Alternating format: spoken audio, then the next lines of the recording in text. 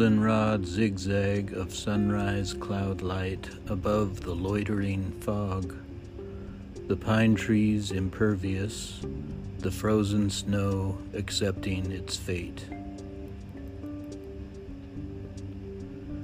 George Harrison wrote, "Here comes the sun, but there is no sun this morning. Little darlin', it's been a long frickin' winter, and it's just getting started." The gray of the sky is indistinguishable from the gray of my inner sky, plying the gray of my layered thoughts, gray and gray and gray. Fog-bound morning light cast off Christmas trees, and bulging bins line the street. This is how the days repeat at winter sunrise, sunrise, sunrise sweet. There has to be an invisible sun, according to the police. Nostalgia for the 80s brightens my foggy Omicron morning. Hawaiian sunrise.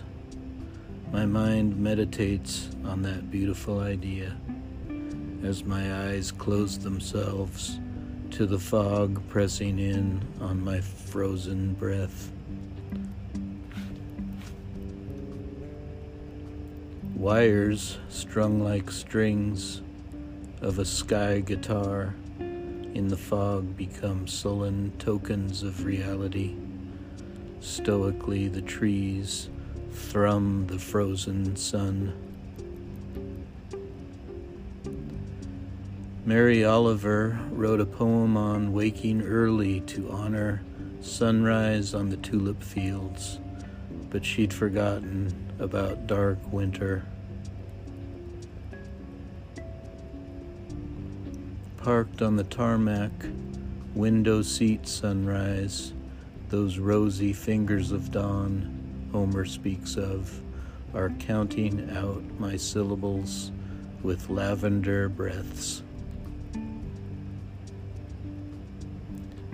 The trees turn inward, watch and wait for sun to return from its southward migration, taking sweet time as the snow falls and sparkles.